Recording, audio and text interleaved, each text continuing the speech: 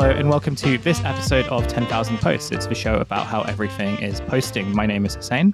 My name is Phoebe. And first of all, before we intro our guest and intro the subject we're going to talk about, just wanted to say thank you so much for listening to this episode. We have lots of good bonus content on our Patreon, patreon.com/10k post podcast. Lots of good interviews, film reviews, $5 a month. It helps us to run the show. It helps us run it without ads and to keep it editorial independent. So consider doing that if you don't. And if you do, thank you very much. This week, we have a very special guest on, someone who I have followed in the work I've liked for a really long time, Paris Martineau. Paris is a tech reporter at The Information and has written a really interesting article about a certain app called Blind. Paris, how's it going? It's going great. Thanks for having me, guys. Thank you for coming on, and also thank you for having like the best audio of like many guests. I was saying, I am a big podcast person, and nothing viscerally hurts me more than hearing AirPod quality audio while I'm trying to do my dishes. When you came on, and you know, when a guest has better audio than I think like the hosts, it's like, oh yeah, this is going to be good. So I just wanted to say thank you very much for having great audio. Listen, I'm here to stunt on everyone, and I hope that I can follow through on that promise. We love to see it. So yeah, as mentioned at the beginning of the intro, you wrote this very interesting article on The Information about an app called Blind. And I've sort of heard about Blind a little bit in the course of reading things. It's mostly sort of Blind is usually referenced in terms of tech gossip in Silicon Valley. And that's kind of true, but that's only part of the story. So for people who don't know what Blind is, can you tell us about what is Blind? How did you kind of find out about it? And like, what's its position in relation to like tech and social media? Yeah, so Blind is sort of like Reddit. It's this anonymous online forum where employees of major companies and startups can kind of go to gripe and gossip about everything from the latest like boneheaded return to office plan to the horrors of dating in San Francisco. And the thing that sets Blind apart from other social platforms is that to join, you have to verify what company you work for by using a corporate email to sign up. So once you create an account, your account is totally anonymous, except for this little badge next to your username that says where you work, like Amazon, Microsoft, Twitter, whatever. I found out about Blind because I've been kind of in the tech reporting field for a while, and it's just always a good place to go to kind of get a finger on the gossip. But it actually, the thing that really interested me as I was digging into this article is like it was founded in South Korea in kind of the early 2010s, and it really took off in the US tech industry like starting in 2015. Like its rise is kind of very neatly tied to this deluge of major like news events and crises that have kind of swept through Silicon Valley and left tech workers looking for a way to communicate with their colleagues without, fear of reprisal from their corporate overlords.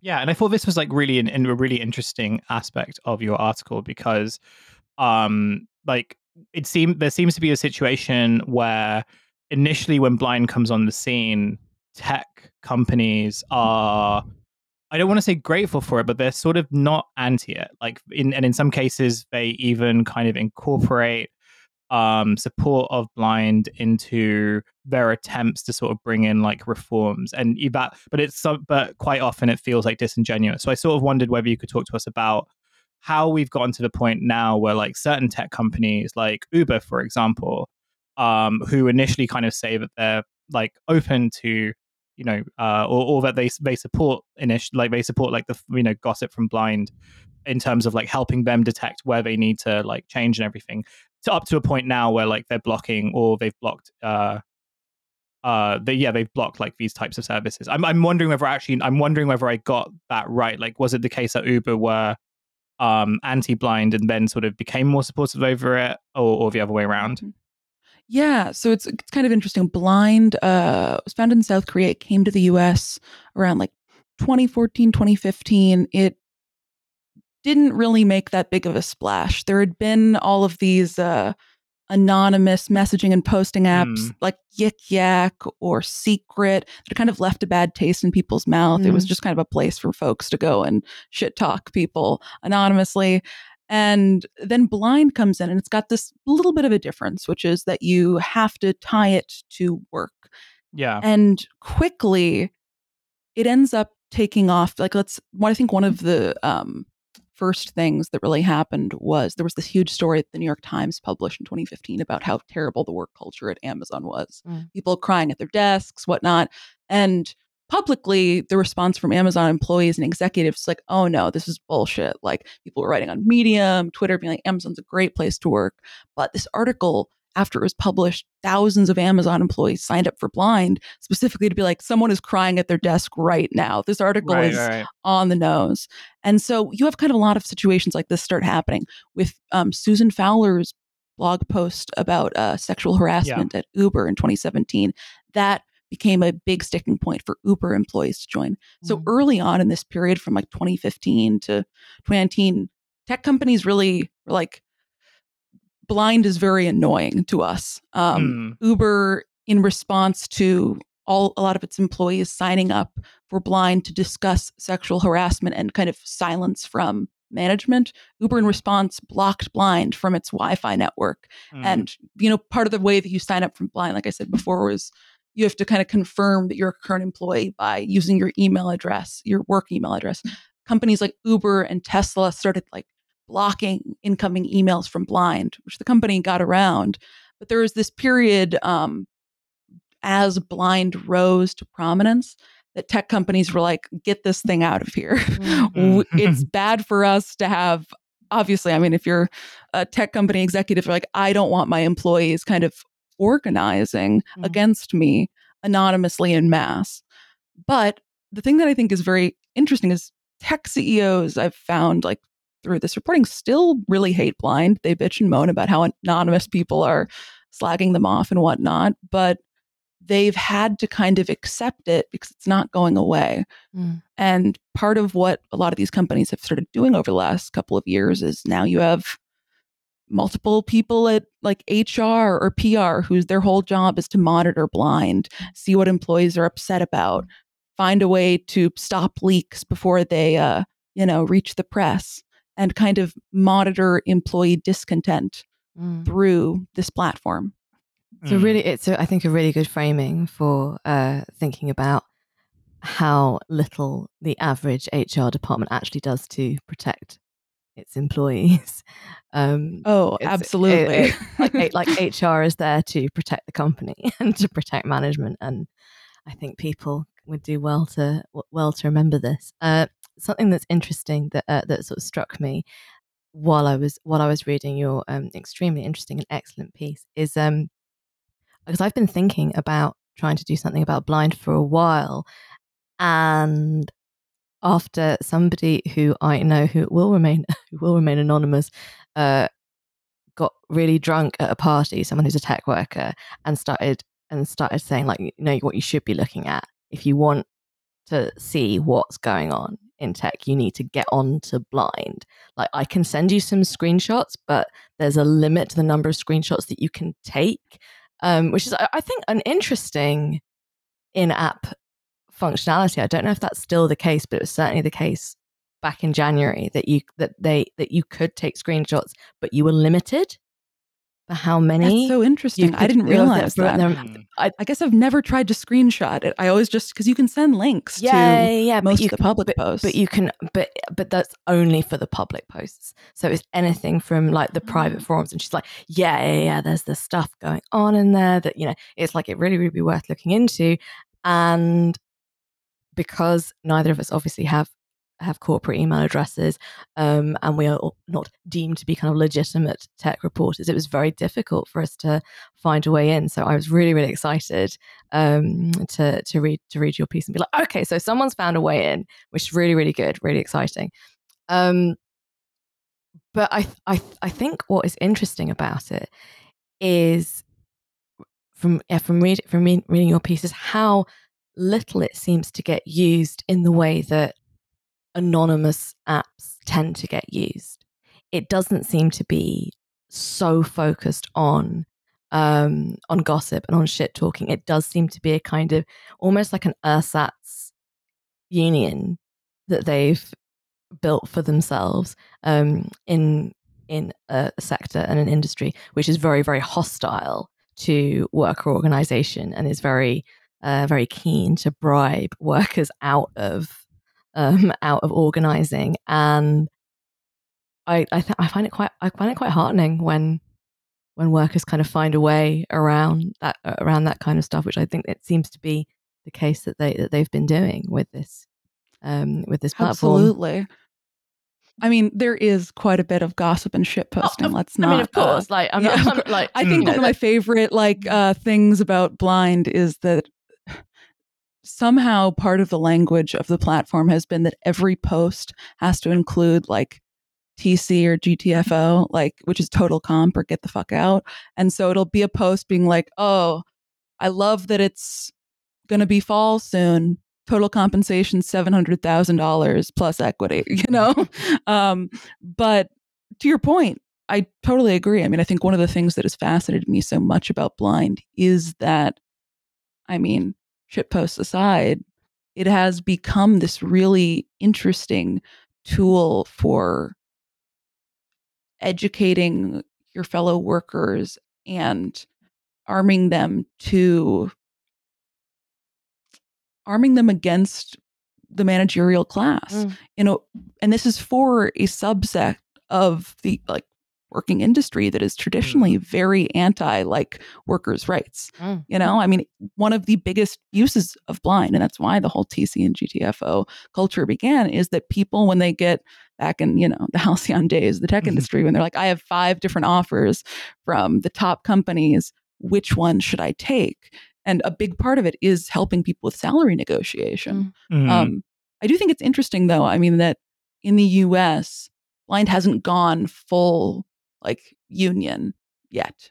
But in South Korea, where it originated, Blind effectively operates like a labor union for a lot of workers. That's interesting. There is a really interesting example in South Korea. Starbucks workers, so many companies are on Blind in South Korea.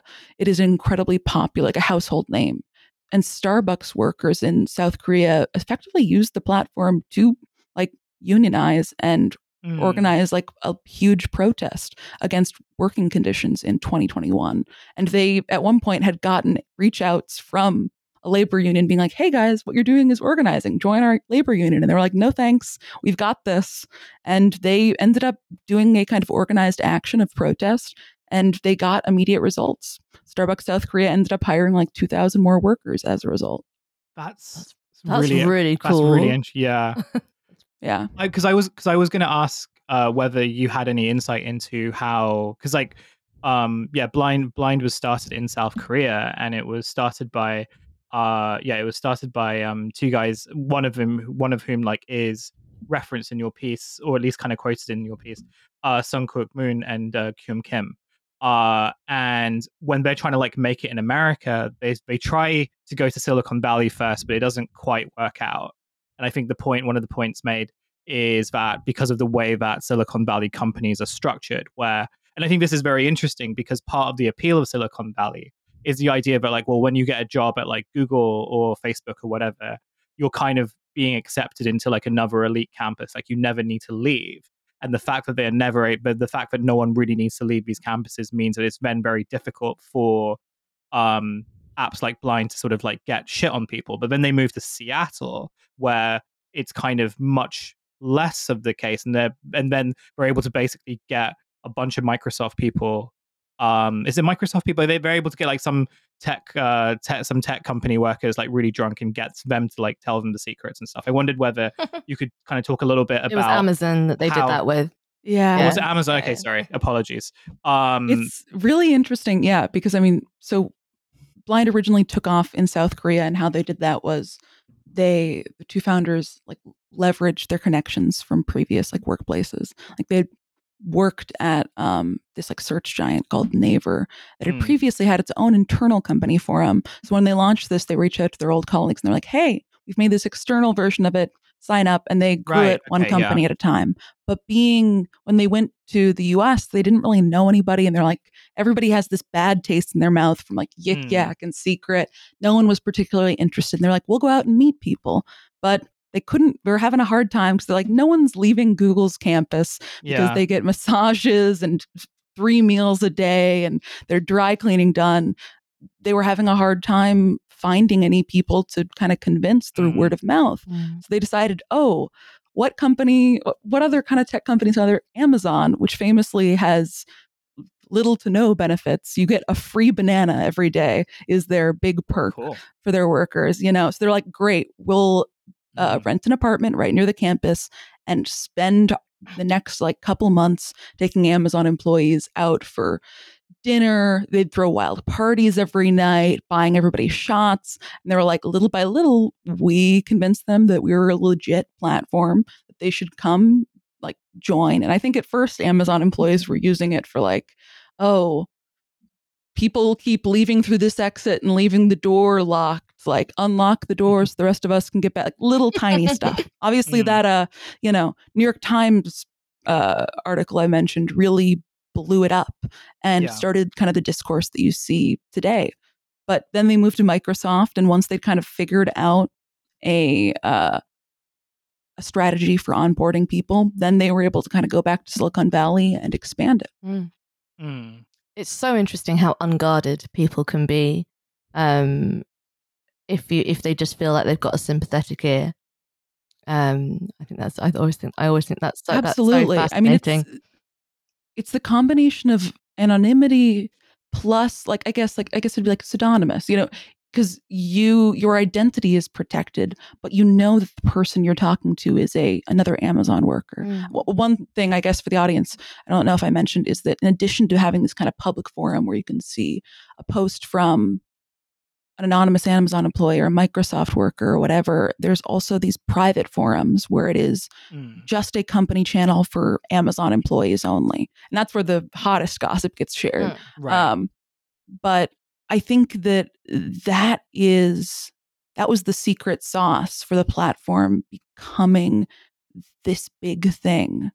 And something I didn't end up getting to include in my article, but I found really fascinating in my interviews with one of the co-founders, is that early on in Blind's, I think month 1 or 2 of it existing, when they're still in South Korea, they were testing out some stuff and they realized, hey, if we take off the company name from our posters, they post way more. They're posting all the time about all sorts of things.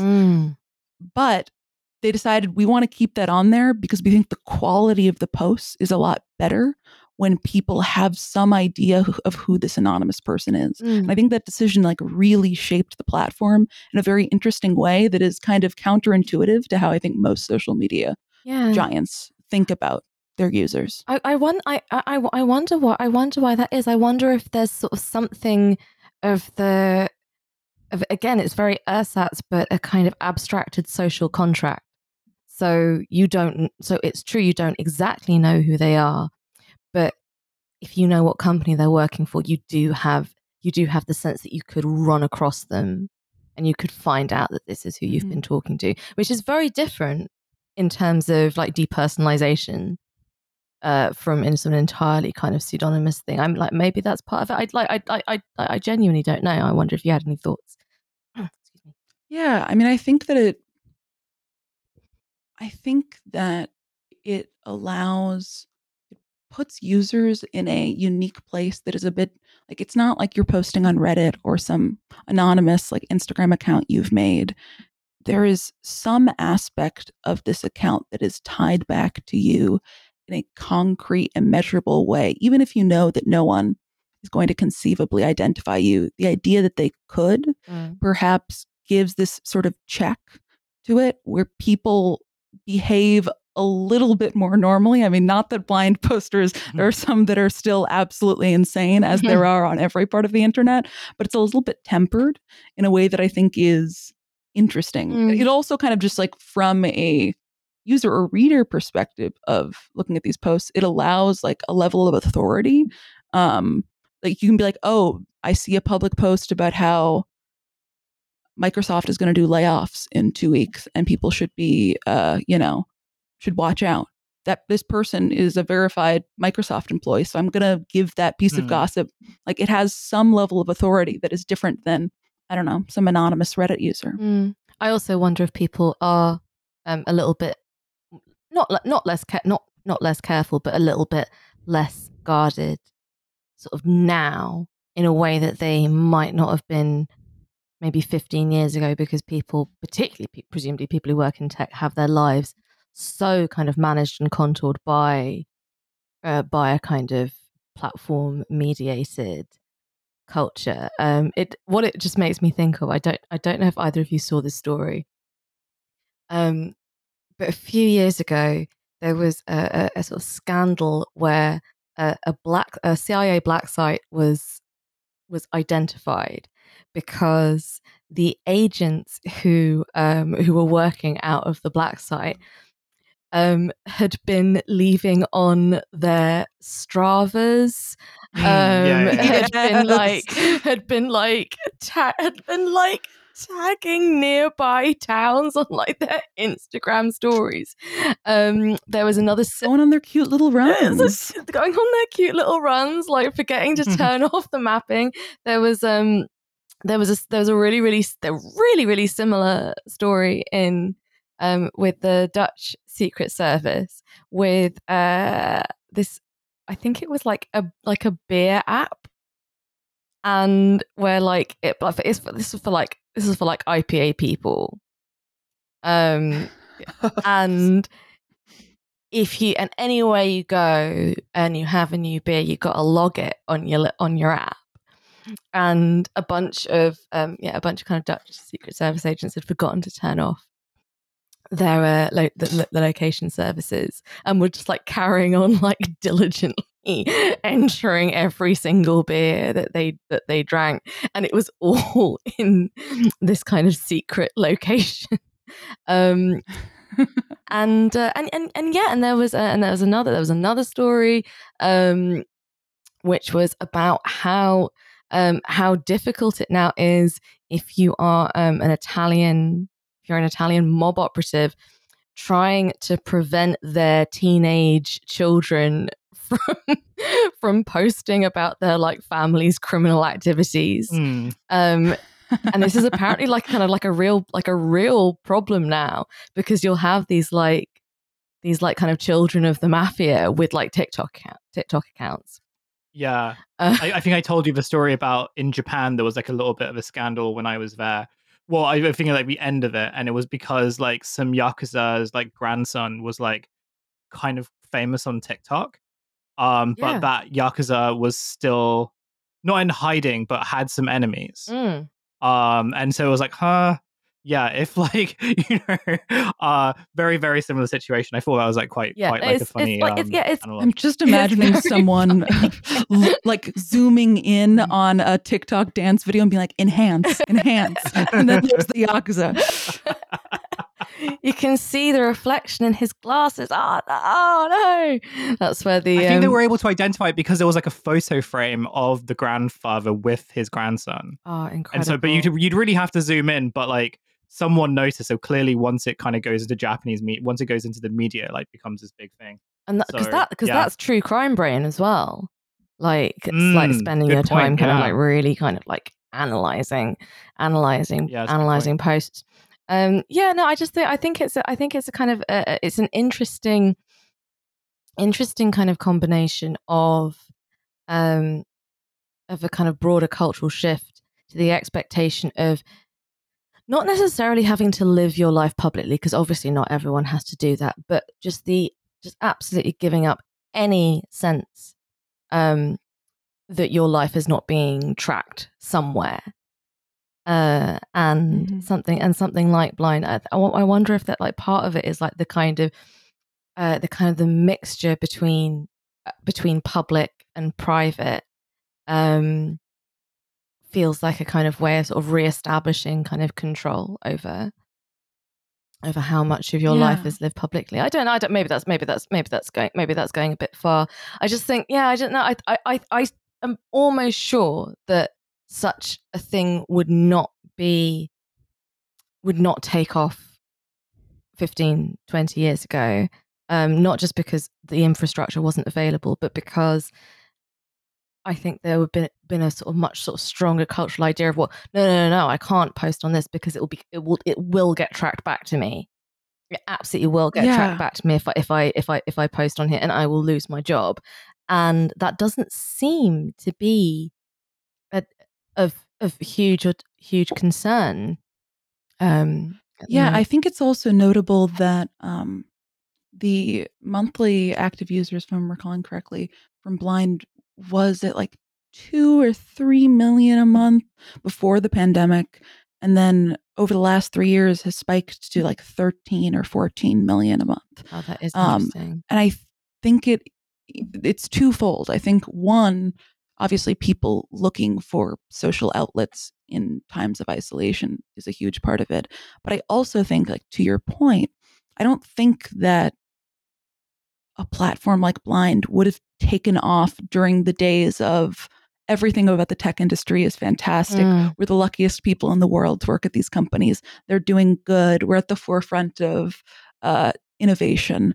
And now, like, I think the fact that the tech industry has been hit with waves of layoffs over the past couple of years, that we're no longer in this zero interest rate phenomena period where everything is great and everyone just gets lots of money.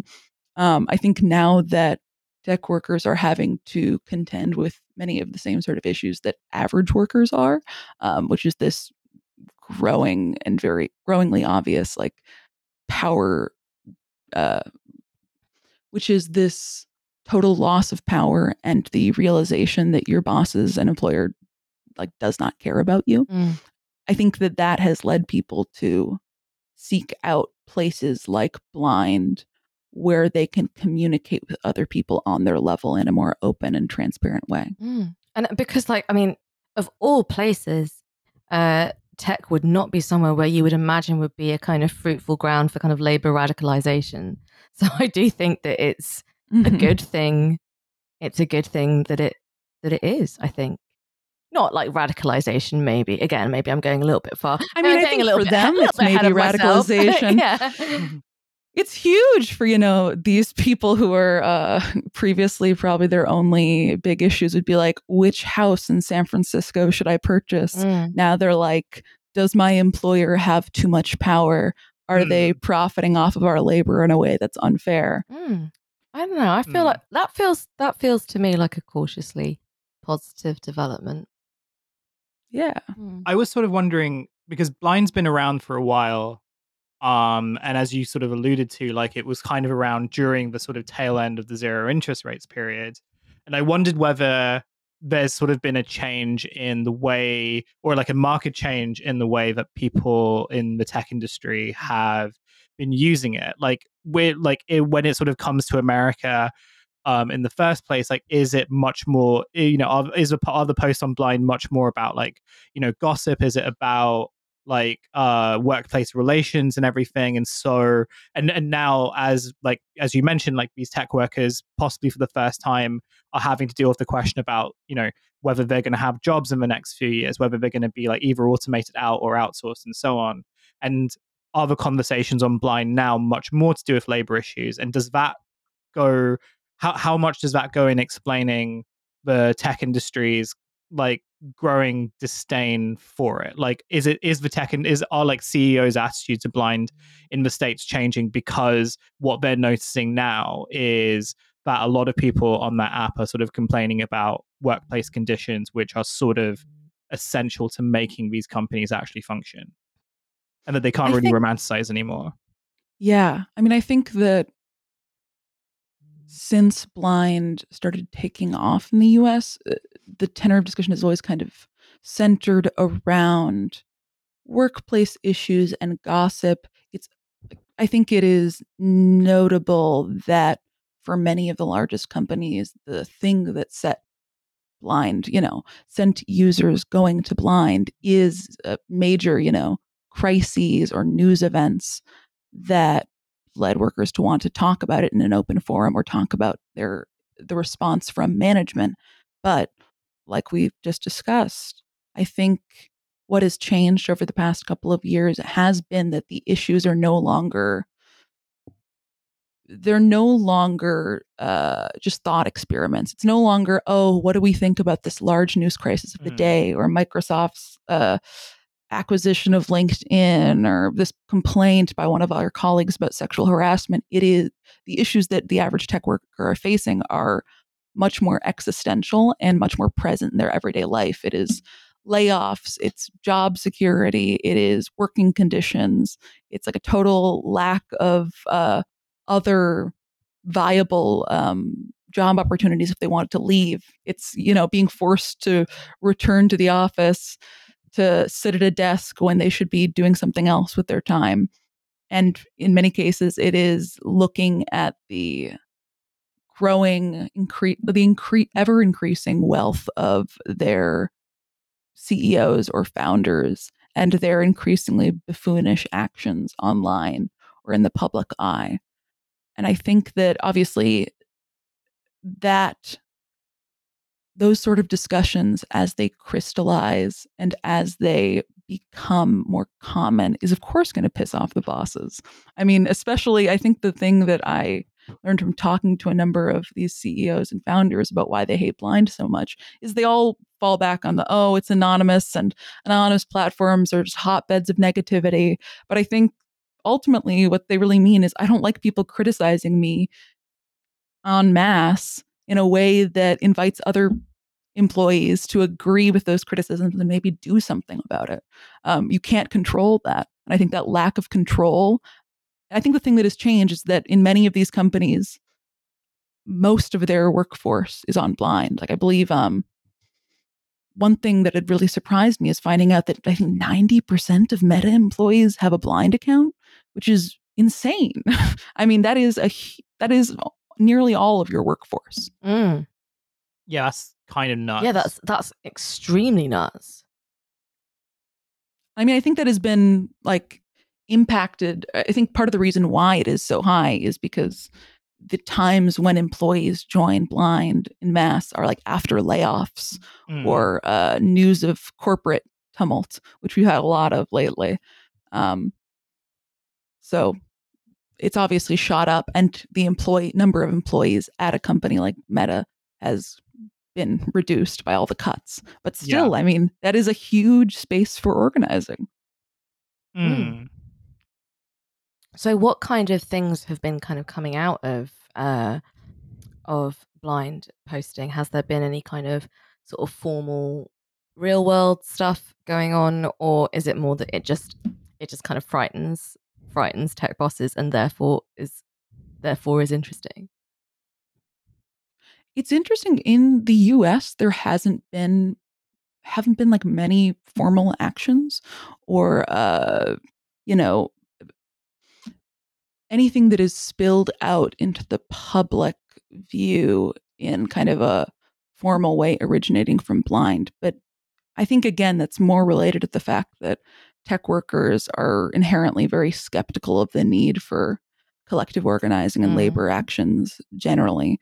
In Korea, though, there have been so many very specific outcomes from Blind. Like in 2021, employees at this giant chip maker, SK Hynix, they kind of took to Blind to express outrage at stagnating salaries and a lack of profit sharing from their corporate overlords. And this outpouring of grievances on Blind immediately sparked change at the company.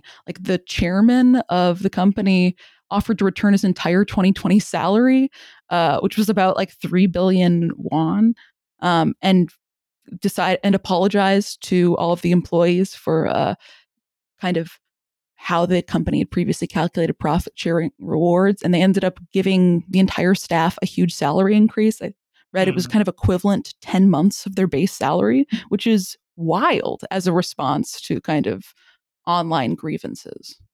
That is really interesting. I do wonder how much of that is to do with during the sort of zero interest rates period where there's a lot of money going around Silicon Valley, and there seems to kind of, at least from the outside perspective, it sort of feels like lots of tech companies are trying to woo people into sort of coming to work for them, right? And so, that's where you sort of have the treats and the big campuses where everything gets done for you. But also them responding to, grumbles, them responding to kind of like employees kind of being unsatisfied or concerned about things is also a way of trying to protect themselves, because they kind of know that, oh, if you have like an exodus of people, then they're just going to go somewhere else, and you don't really want that to happen. Whereas now, like, in the midst of all these tech layoffs, one of the things that we spoke about on the show, but also has been still very, very evident, are lots of tech people saying, well, we don't actually give a shit if you leave anyway, because you're either going to get replaced by AI or we can outsource you at a much cheaper rate. And so you need us a lot more than we need you. And I do wonder whether like the approach, even to kind of pretending to try fix the problems, are now kind of like not really kind of they're like, the American tech companies aren't really thinking about ways in which they can sort of fix their corporate cultures. It is much more about like kind of stopping, or at least kind of curtailing the descent before it kind of becomes potentially unmanageable. I think that's absolutely right. I think especially right now, companies are worried about how are we going to survive the next 12 to 18 months without getting more venture funding, or how are we going to make our shareholders happy, or, how are we going to manage getting, the amount of revenue we want with a much smaller workforce. And it's no longer the top of mind concern isn't how do we continue to attract employees. It is, because it's an employer's market right now. You have all of these tech workers who've been recently laid off that are now in the position of looking for jobs in a labor market that has radically shifted from being employee centric to employer centric. And I think that shift is something that you're also seeing the effects of in how they manage crises. Because it's interesting, because the way that we're describing it and the way that we're talking about it makes it sound like really management have nothing to fear whatsoever from what goes on Blind, apart from just a kind of a sort of brief puncturing of their capacity for control over their employees, if it's not in the States leading to real world action. It's just something that they just don't like it. They just don't like they just don't like the idea of it. Particularly since if they know that the current labour market is stacked against them. So what I'm wondering is why they behave like they are so rattled by it, kind of giving anonymous quotes about how it's a nightmare and trying to prevent your staff from looking at it while at work, which by the way has got to be the quickest way to make sure that a bunch of people are going to start looking at it, because they're going to think it's the Streisand effect what, 101. It's like this is so basic. This is such basic stuff. Like don't make something seem like it's got all this kind of information the boss doesn't want you to see on it, because of course that's going to be the first place you look. But why do you think that, given that this marketplace is not stacked in favor, and particularly presumably as companies start to rely more on machine learning for coding as well, why you think that bosses are still so kind of alarmed? Is it just the idea of any kind of worker organization just scares them? No, I think it's way more primal than that. I think it is these people, startup CEOs, founders, executives in the tech industry, are used to, over the last 20 years, they were hailed as heroes of American culture. They were hailed as like the best and brightest, the smartest people in the world, the innovators. They're moving fast and breaking things. We love them. We fear them. And now all of a sudden, their employees are shit-talking them on Blind. they hate that. I think it is yes, literally a just very primal thing they're like, oh, why are these people that I've given jobs so mad at the fact that they get to work here? Yeah. Why are they so ungrateful? I think it is. The thing is literally just like very simple. just like kind of biting a corner out of their glass, saying, "I love feedback. I welcome it. It's something that I really enjoy. Good thing. Please give me. In fact, the more critical, the better. I think it's the same reason why these CEOs hate like the tech press or journalism is they don't want anything that shatters. And it's obviously not all CEOs, hashtag not all CEOs, as they say. But for many of these people, many of the loudest voices in the room, they don't like anything that shatters this bubble of we're the good guys. Yeah. We're doing great work. And they don't want challenging and they don't want oversight and they definitely don't want to be held to account by their own employees. Presumably that's sort of not in a way that they can't control. Not in any way, shape or form.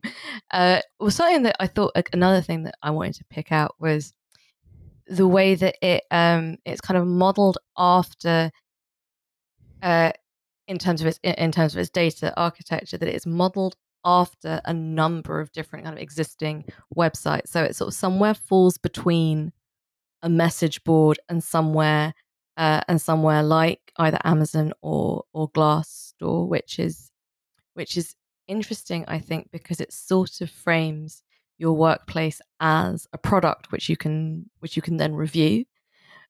Which again I think seems to be like quite a kind of legible and understandable framework to the average internet user, that everything is a product which has the capacity for feedback and has the capacity for reviewing, and there's a kind of mediated relationship between the consumed and the consumer.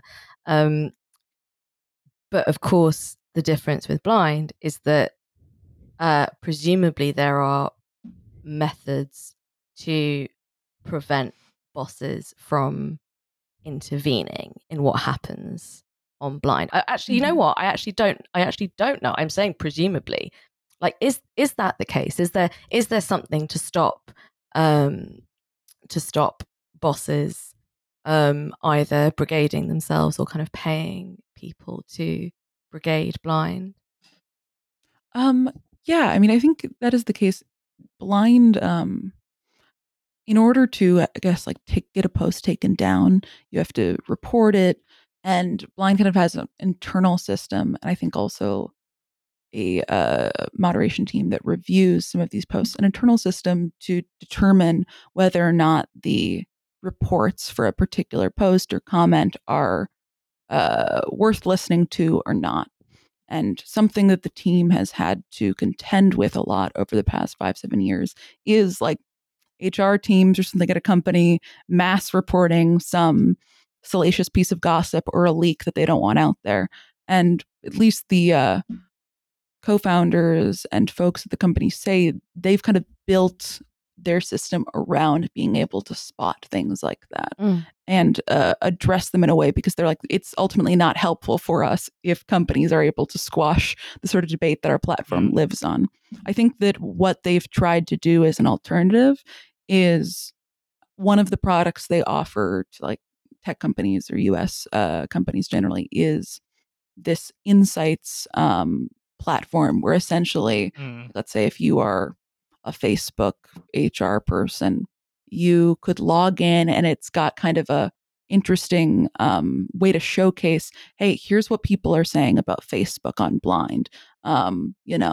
Like these sort of things come up often in posts. Here's an overview of the kind of reviews employees are leaving for your company, and the main point of concerns, and kind of giving them a window into seeing the conversation on Blind, but they don't change it.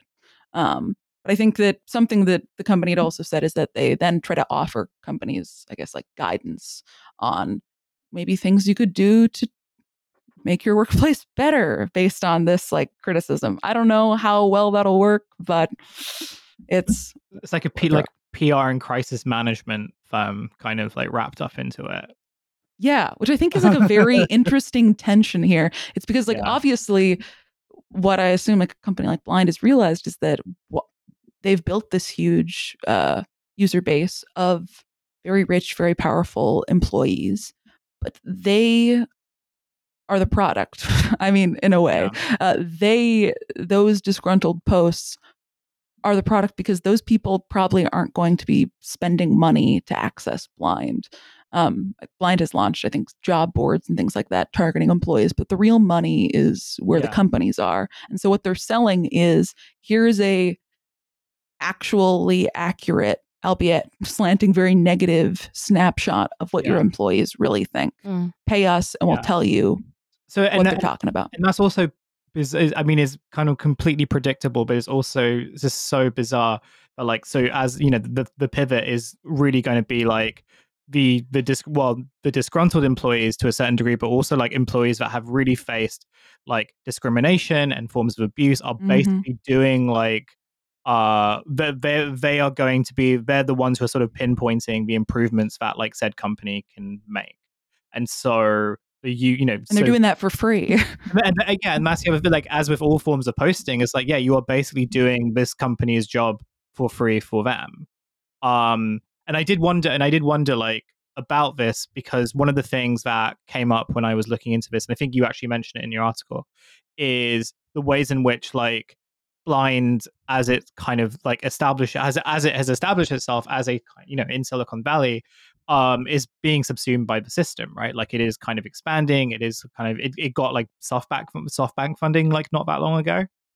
And so it also clearly has ambitions to be a tech company, even if it is this platform that like was like sort of came to prominence by allowing people working in the tech industry to sort of like criticize the way that it worked. And I wondered whether you kind of saw that, or whether there's like a feeling among some blind users that there is sort of inherent contradiction into this that has changed their relationship to it. Like as Blind has sort of grown, have tech people who worked in tech industry, like are they kind of like turning away from it on the basis that they don't really trust it anymore, or like how's their relationship like changed?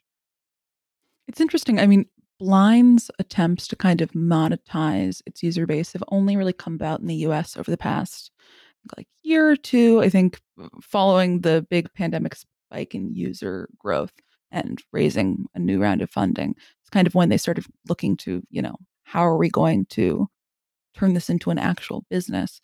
But there hasn't been that much of a response from the user base related to these changes, or at least not that I had been able to see. I mean, there are, a handful of posts here and there about, Blind is running ads, or what is this Blind job board? Is that going to identify me? What is Blind doing with our data? But it hasn't become the sort of like mass user movement that you see at a company like Reddit, or even like a fraction of that. I think because it seems like Blind tries to, like, they had just done a AMA with, I think, one of their like co-founders and president with the community, and a lot of the questions were about stuff like this, anonymity, and like how the company is going to protect them. But I'm curious to see if that feeling from the users, if that changes if Blind is successful in doing what it intends to do. Because I agree that I think that there's like an inherent tension here in how do you build this business by and for employees, but ultimately your customers are going to be their employers. Yeah. How do you navigate that? What is Blind doing with their data? Is this something that is known? I'll probably get some of the technical details wrong. My understanding of it is they have this like patented system they've used from the beginning where like essentially you sign up for an account. You have to use your corporate email of some sort to verify your workplace. They send, you an email, you enter in the code, and then they separate the data into two buckets. One is like your login and whatnot, which is still your corporate email address, but that is like anonymized and separate from the actual posts and things that you make. So Blind always says like, we could not identify who made a post. Okay. And we do that very purposefully so that we'll never be put in a situation where a company is pressuring us to give us that data. Okay. But, I take everything that a company says with a grain of salt. So yeah, of course. It'd be quite funny if there was a forum dedicated to the employees of Blind, just to see like how strongly how seriously they take that promise. Yeah. When I was reading your piece, I was sort of thinking about Silicon Valley's or like these tech guys' kind of approach and belief about anonymity, and whether kind of the situation with Blind and its sort of like relationship to the tech industry has changed the way that both its users and also of tech CEOs, like how they kind of how they sort of think about anonymity and the right to anonymity in tech at the moment. Because I mean, this is something that I'm sort of like broadly quite confused about, partly on the basis that like when we've spoken about Elon in the past, like, one of his, albeit things that you take with like a big mound of salt, being like, anonymity is very important, and like, we sort of need to protect it. With other tech CEOs kind of implying the same thing, largely on the basis of tending to wanting to protect right-wing accounts, but then in the same breath sort of saying, but no, tech CEOs need to know exactly like who their threats are for like reasons that Paris that you have pointed out both on this episode and in the article. But where anonymity is sort of central to Blind having any sort of value as like an industry or in the context of the industry, but also where it is that sense of anonymity that really threatens at least like this a certain aspect of like the white collar tech world. How has Blind like influenced and shaped their approach to anonymity on the internet right now, if it has at all?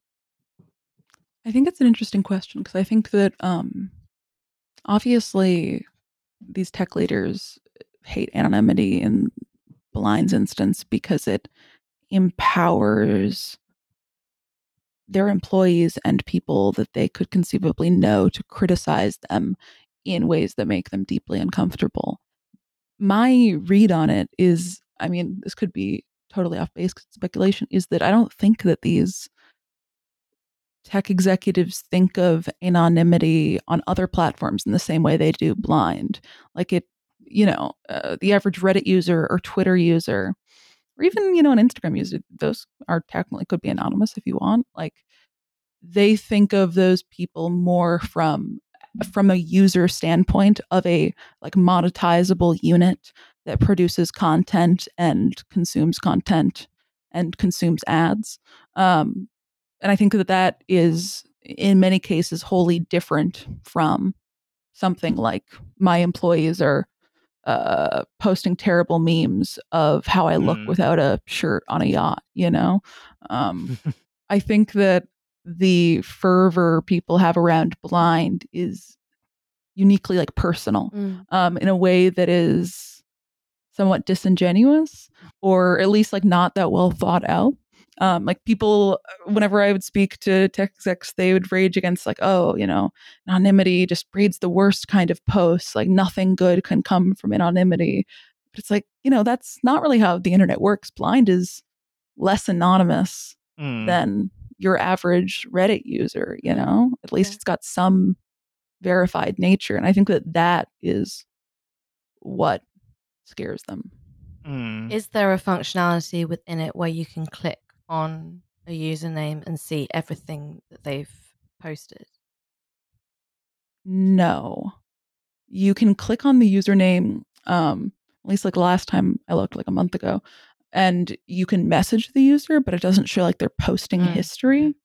I think conceivably maybe you could like because Blind, like the public posts are also like indexed by Google search, you could maybe like put their username in quotes and see what comes up, but I don't know how comprehensive that would be, because you'd also change your username, I think, like every day. One notable example of an user who's de-anonymized is sometime within the last year or two. Do you guys remember there was that CEO of Better.com who fired like a couple, like 700 or something employees through a very brisk Zoom call. Oh And Yeah, yeah. And then afterwards, as the employees were all taken to Blind to complain about it, some user with the username uneducated kept responding, being like, actually, all of the workers were totally lazy and weren't doing any work at all, like 2 hours of work a day. They deserve to be fired. You guys shouldn't be complaining on here, like blah, blah, blah. And it turns out that was the CEO who admitted, I think, to either Fortune or Forbes, yes, I'm user uneducated and I stand by all of my posts. And his posts were, I mean, they were vicious. That's incredible. And that yeah. bit answers my question earlier from about whether or not there's anything to prevent CEOs from doing something like that. But of course, but I suppose it's a sort of quite different context from. Remember, a couple of years ago, there were all these Twitter accounts that were like popping up, which were kind of defending Amazon's working practices, and these turned out to be people who had been paid to do it, or had been otherwise sort of bribed to do it. And there was sort of one who was a single mother who said, "Don't join the union because union dues would so cut into my paycheck, and this is a really good place to work." So presumably the anonymous nature, and also presumably other kind of internal structures make it hard, or maybe not hard, but not really worthwhile for companies to kind of pull something similar. I don't know. I don't know. I mean, I think because of the anonymous nature, it's probably harder for the average user or employee to catch astroturfing in the same way. Yeah. I mean, if it's just someone saying, "Oh no, that isn't true. This is a great workplace and no one's going to get laid off next week. Yeah. I know because I'm a manager." There's nothing really to tie that back as neatly as it was on Twitter, of like all the Amazon accounts having like the same name and a very similar, I think, profile picture or something like that. But also, I think, I don't know, I think that's one of the things that's kind of interesting about Blind is it's like a poster's paradise.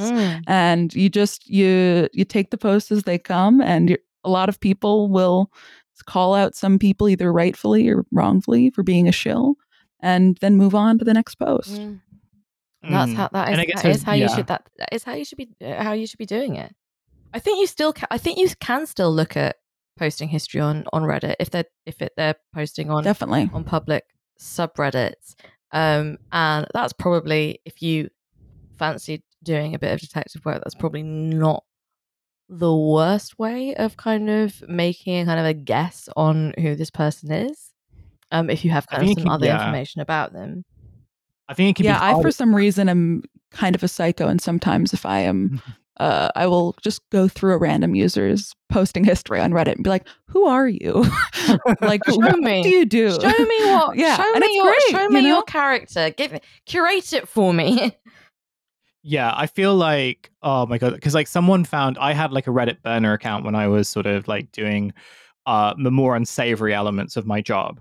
And I didn't want my face to be put onto it. And then someone, I don't know how they did it, but they did find out that was and like there was nothing like super embarrassing about it. It was literally just like kind of lurking and sort of trying to like provoke in sort of, to see what would happen. I think it's related to the incel group story I told a couple of weeks ago. And someone did find that, and they were just like, "Hey, I just want you to know that I found your weird like Reddit group, your Reddit thing." And my question was like, how did you find it? Like what sort of gave it away? True Crime Brain. It's True Crime Brain. I'm absolutely sure of it. True Crime Brain. Did you post some of your links? That could have been it. That could have been it. I didn't, because I forgot about that account, and maybe that was also the other thing. Like, because I think you really have to be quite fastidious in terms of kind of concealing yourself, and sort of like, sometimes I've spoken to people who have like Reddit burner accounts, and they'll sort of say they've said things like, you'll have to, you have to just like post a lot of really weird stuff on lots of different subreddits to almost obfuscate what you're actually trying to do. I'm definitely one of these people. I have like 5 different Reddit accounts, varying from personal use to work use. I have one that is like my name that I use for if I'm requesting interviews and stuff with folks. But I also then will very specifically use, I really like interior design. And so I'm like, if I'm ever posting a photo of my apartment or something to like amateur room porn, I won't post that on any of the anonymous, like the personal Reddit accounts. I'll post that on the one with my name, because it's like, I don't want, that's a very easy way to trace it back. I think about this all the time. It's definitely a poster brain disease. And this is also something quite interesting, because I was going to ask about like how, and we sort of touched on it a little bit, but in terms of like where Blind sort of goes, like going forward, and just how people kind of think about anonymity going forward as well, especially when I suppose like the stakes of it are much higher for people who may have like not really considered that in the past, which is that like with Reddit, you kind of really, well, with places like Reddit, you really have to sort of make a lot of effort to obfuscate like who you are, whether that's in terms of like not telling people in your real life about things that you're into or vice versa. But on Blind, I imagine that even if you're sort of like an anonymous Google worker, it's not, depending on what you post, it's not really going to be that difficult to find out who you are if someone tried hard enough. And like at the same time, I imagine with somewhere like Blind as well, you can't, obfuscating too much of your identity makes your posts not irrelevant, but less punchy. You do sort of need to be like, I work at Google and I work in this department, and like, here is kind of like the shit that's sort of happening. And even if you're trying to sort of, not tell too much, you do need to have those details in order to kind of, blow off steam, or to sort of like, direct your kind of anger and towards someone. With Blind expanding its services to basically help CEOs, and in so doing, kind of like putting, I guess the question is like, does the position that Blind is kind of moving towards in terms of wanting to help CEOs and managers of tech companies, does that kind of fundamentally mean that it will have to be more compromising when it comes to protecting the identities, or at least sort of like saying that, we kind of prize anonymity and we're going to protect the identities of people who are posting on our site? Like, surely if they're going to help one side, that has to come at the cost of another, right? They can't really have their cake and eat it too. Yeah, I'll answer this in two parts. One is the view from Blind, because I definitely asked them about this as well. Is my understanding is how Blind views this is they say like, obviously the only way that we continue to have a website and thriving platform is if we protect the anonymity of our users at all cost.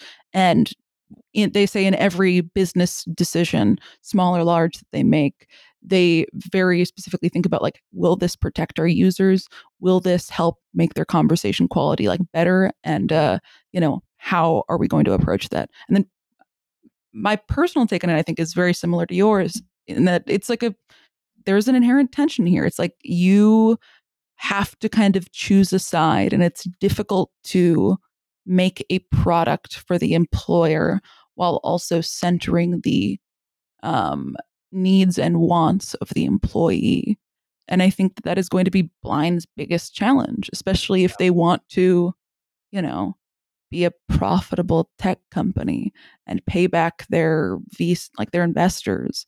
I think that is the issue that like all venture-backed firms deal with, is how do we scale and grow at a pace that is what our investors want, while also maintaining the promises we've made to our community, and kind of maintaining that core part of the site and integrity. And I don't know. I mean, I think I'm somewhat buoyed by the fact that Blind hasn't taken that much in like VC like funding. I was talking to an early, like kind of a quasi co-founder, in one of the people who joined Blind right as they went to the US and really helped them build out here, and it helped with fundraising. And he was like, I would always talk to the two co-founders and be like, guys, we should be raising money like every year. We have a huge growing user base. People will give us lots of money. And they were like, no, we don't want to raise that. Like it will just take it slow, which is very unique. So I don't know. No, I know I wouldn't be able to maintain any kind of anonymous online presence. I would just end up just outing myself like in the first like day, because I would just post on the wrong account. I know I would. I absolutely can just visualize it. And also I can't stop myself talking obsessively about the things that I talk obsessively about. So you just be able to just find me just like that. This is also how I kind of feel about in a similar way, like all the different Twitter clones there are now with like fucking Twitter and X and Blue Sky and whatever else is. I have no idea what I'm posting to at any given point. I'm just like, this is the text app with a black background, and I am sending my little thoughts out into the world. So far, I've been able to kind of keep it separate. This is why, like, if you kind of you come up with a kind of really sort of spicy observation, you don't remember what app you're opening, and you end up putting on your Instagram stories, and like people who you went to school with are like, you know that Phoebe's like super weird now. Like this is why I'm a Threads hater. She says strange shit these days. I thought she was pretty normal, but no, apparently not. Yeah, I don't need my grandmother seeing my shit posts. Yeah. That's why I cannot use Threads. Patricia doesn't need that in her life. She really, really doesn't. On that note, I am a little bit mindful of time, so I think that might have to be where we leave it. But that's quite a nice uplifting note. Yeah. Paris's grandma's Instagram. Yeah, keep compartmentalized and respect Paris's grandma. Don't make Everyone Patricia respect Patricia. Don't make Patricia look at things that she doesn't want to see. Don't make her do that. Don't make her do that. Yeah. But on that note, thank you, Paris, for joining us. We really appreciate it. If people want to read, we'll put a link to your piece from the information in the show notes. But if people want to follow the work that you're doing, how can they do that? You can follow me on Twitter at Paris Martineau, and I'm on Blue Sky at paris.nyc. Cool. We'll put those in the show notes as well. Do check that out. Thank you for listening. We really appreciate it. Bonus content on Patreon, as mentioned earlier, $5 a month really helps us to continue doing the show and to continue doing it without ads. And also there's lots of very good content on there. Phoebe, do you want to plug anything before we're out? Sure. You can subscribe to my Substack. You can listen to me and Milo's Seinfeld pod.